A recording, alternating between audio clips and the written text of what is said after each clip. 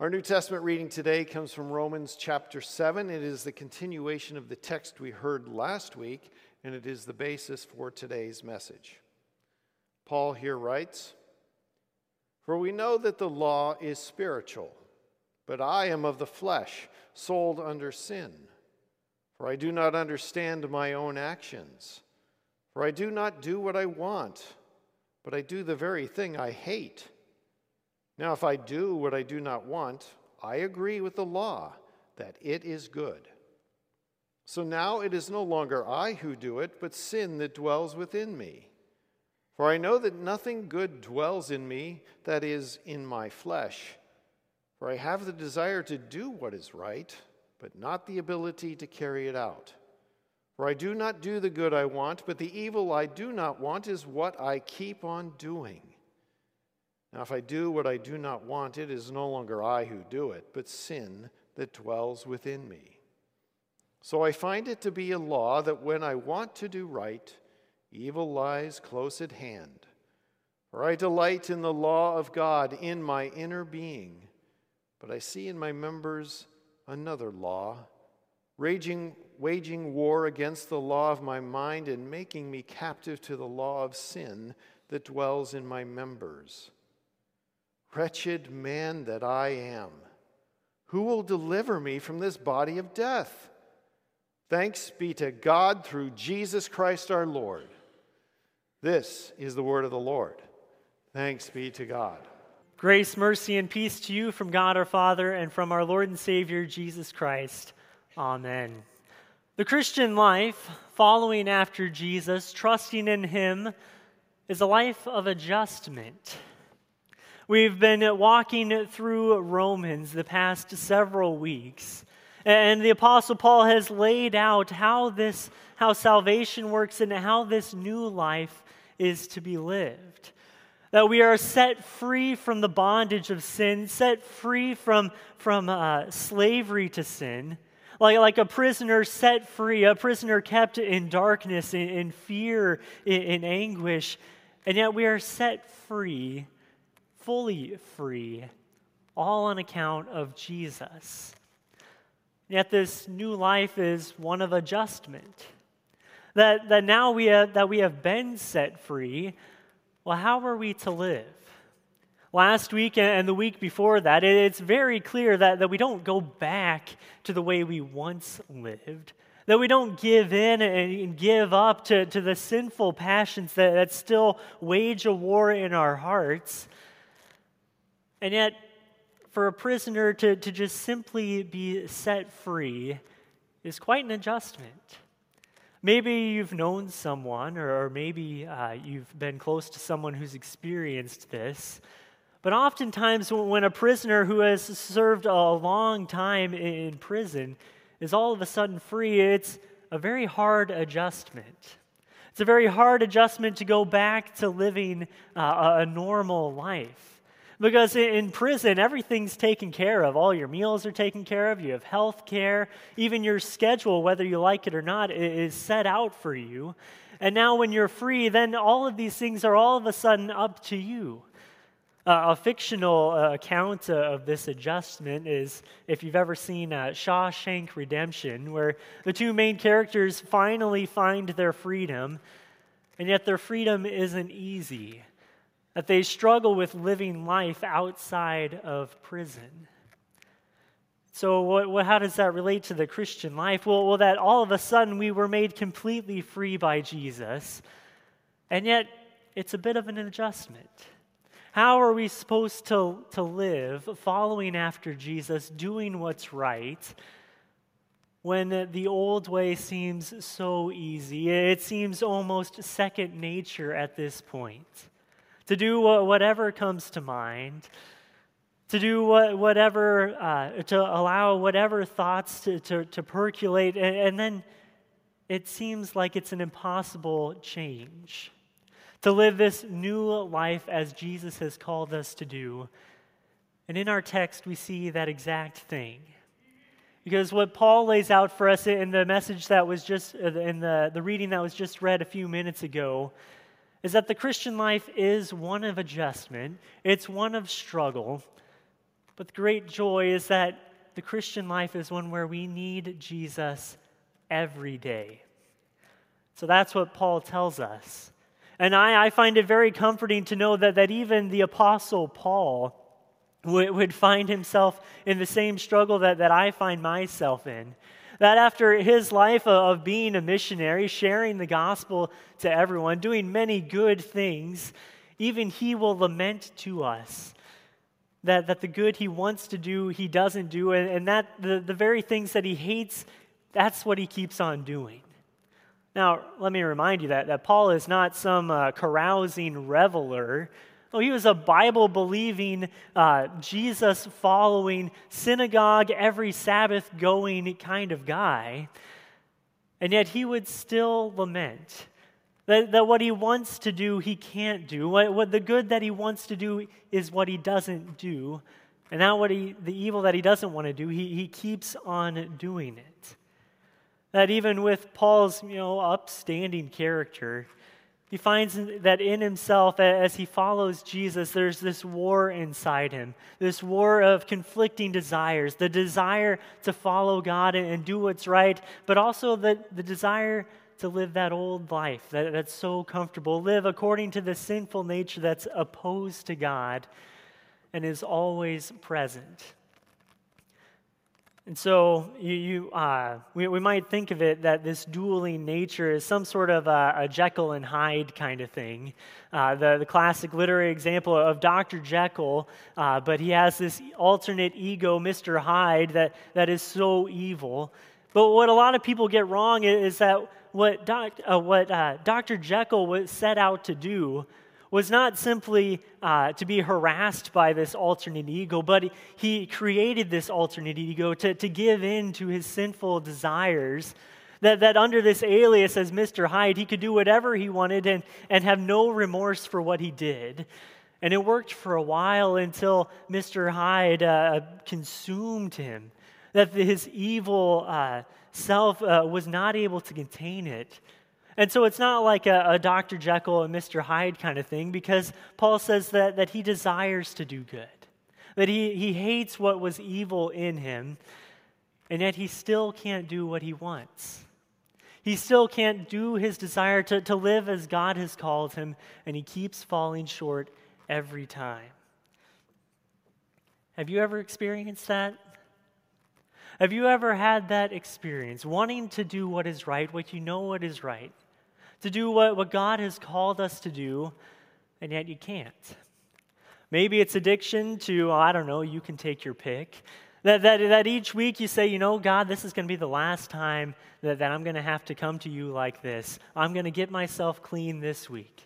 Maybe it's a fear or stress that's so burdening on you that it makes it impossible to get out of bed in the morning. Or maybe, it's whatever it is that you've come to church today and said, God, this is the last time I'm going to have to confess this to you.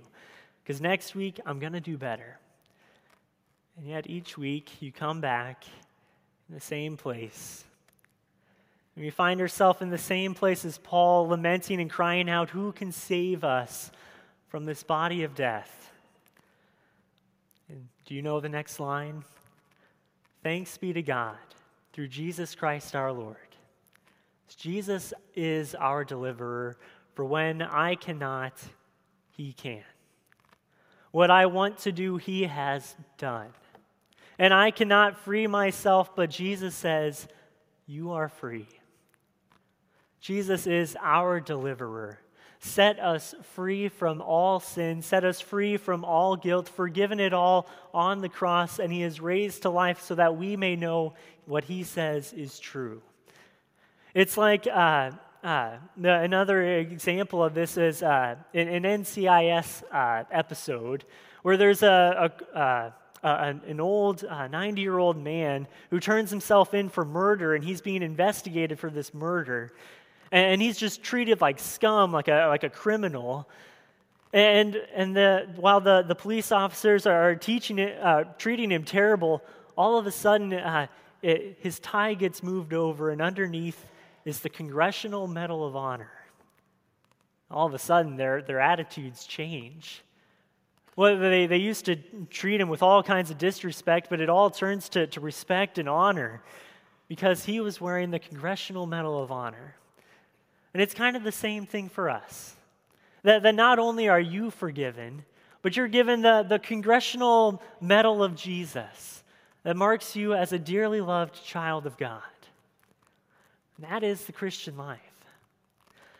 Now, I suppose we could stop there. I've said everything I need to know, that you need to know, that you are forgiven, that Jesus says that you are loved. But we still got more life to live. And I've still got more sermon to give. Because, as you go out from here, you'll go back to your regular lives, knowing that you are forgiving, wearing the Medal of Honor of Jesus. And yet, how are you going to get through the next day and the next day? Living this Christian life of adjustment, when it's so easy to return back to the old way of thinking. It's so easy to just go back to your normal life as you've always lived it. So what is it that's keeping you from allowing God to work in you, to change you, to mold you into His image? What's keeping us from living a full life of freedom, a full life of joy, a full life of sacrifice and renewal? Maybe you've come to church and, it's kind of early in the morning, so we're still waking up, or you're still thinking about what you saw online this morning, and the service starts and we go through the usual things, and before you know it, we're already past confession and absolution, and here we are at the sermon, and it all just kind of blurred by. Maybe as we spoke the confession this morning that there wasn't really anything that you were thinking about specific. And before I go further, I just want to let you know that the great joy of the Lutheran understanding of confession is not that you have to think about something, not that you have to beat yourself up until you can think of something to confess. And it's not even that you have to think of everything. You just got to think of things that bother you. But have you had the experience of that while we stand here confessing to our God, awaiting forgiveness that is sure to come, but it just doesn't seem like I've got much to confess today? Maybe one week goes by and another week until it starts to become a little concerning. Well, surely I'm not that good. And yet you wonder, well, what is it then? What is it then that I have yet to confess? To answer that question answers the greatest question that's being asked of the church today. What good is Jesus today?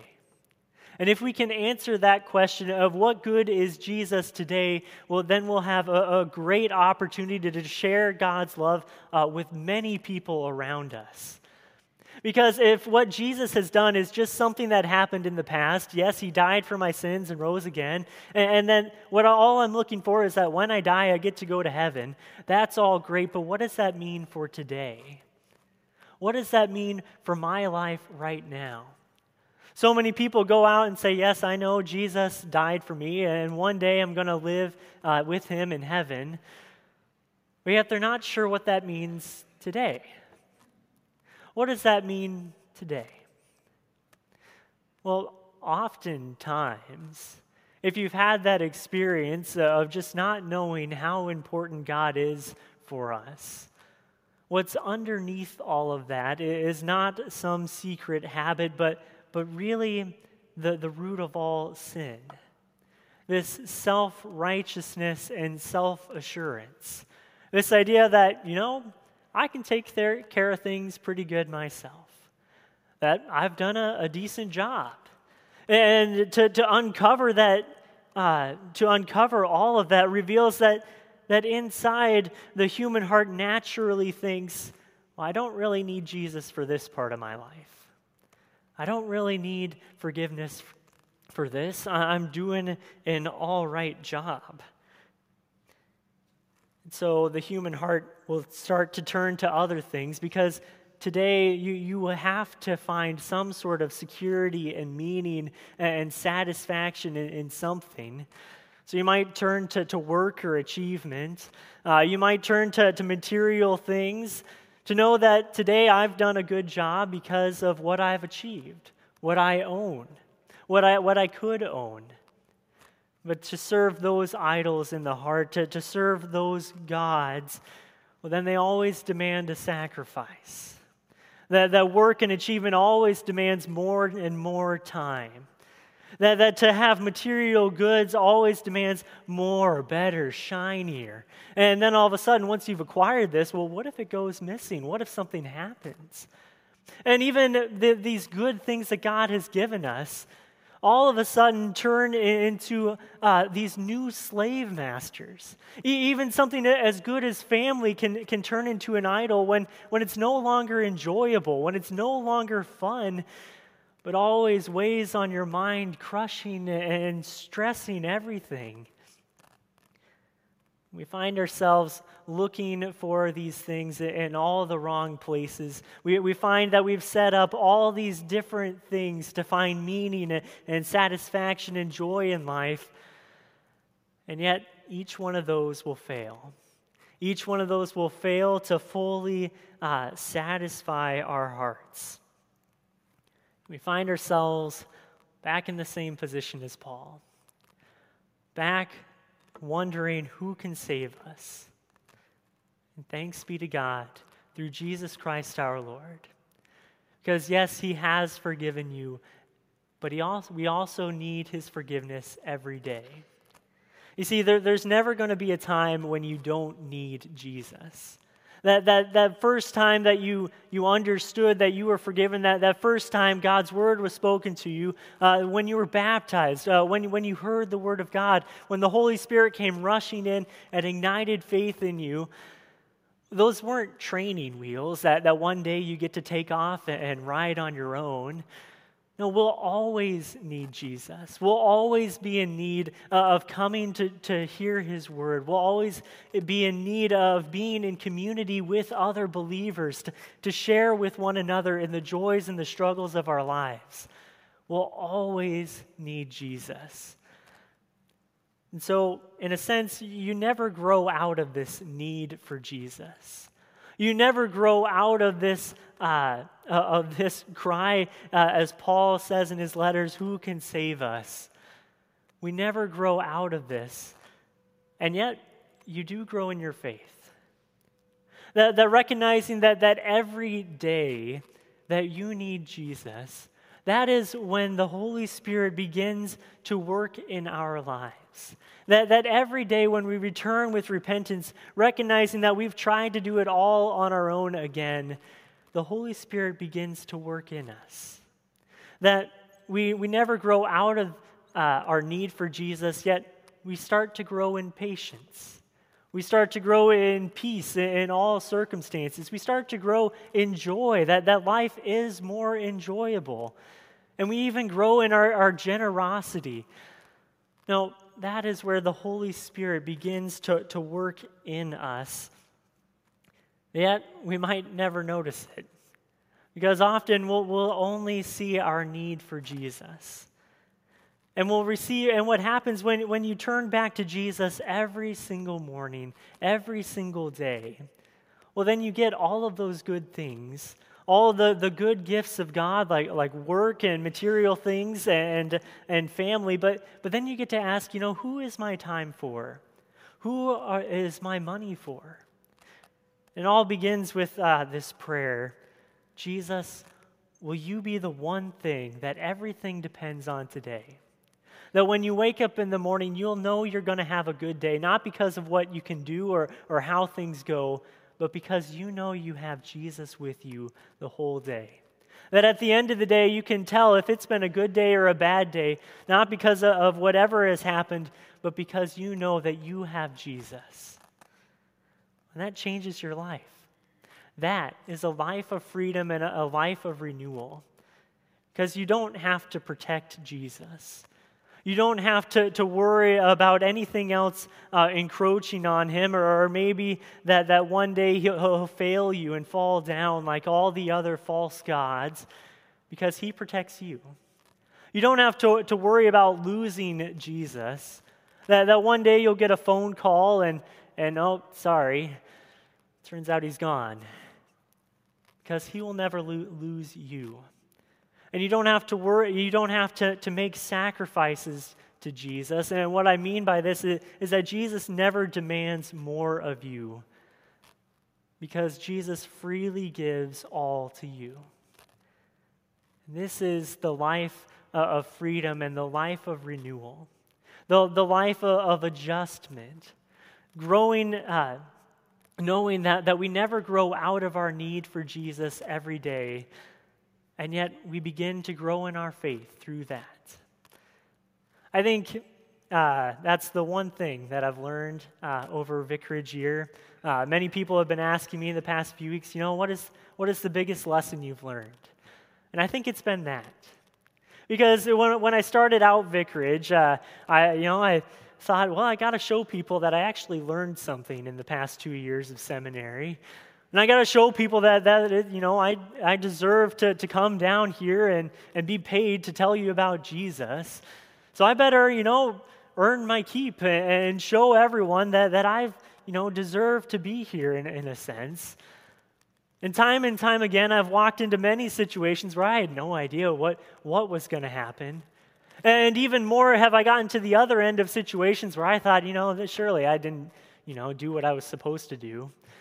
And yet God has reminded me of that He is still working even when I feel like I'm not doing anything important at all.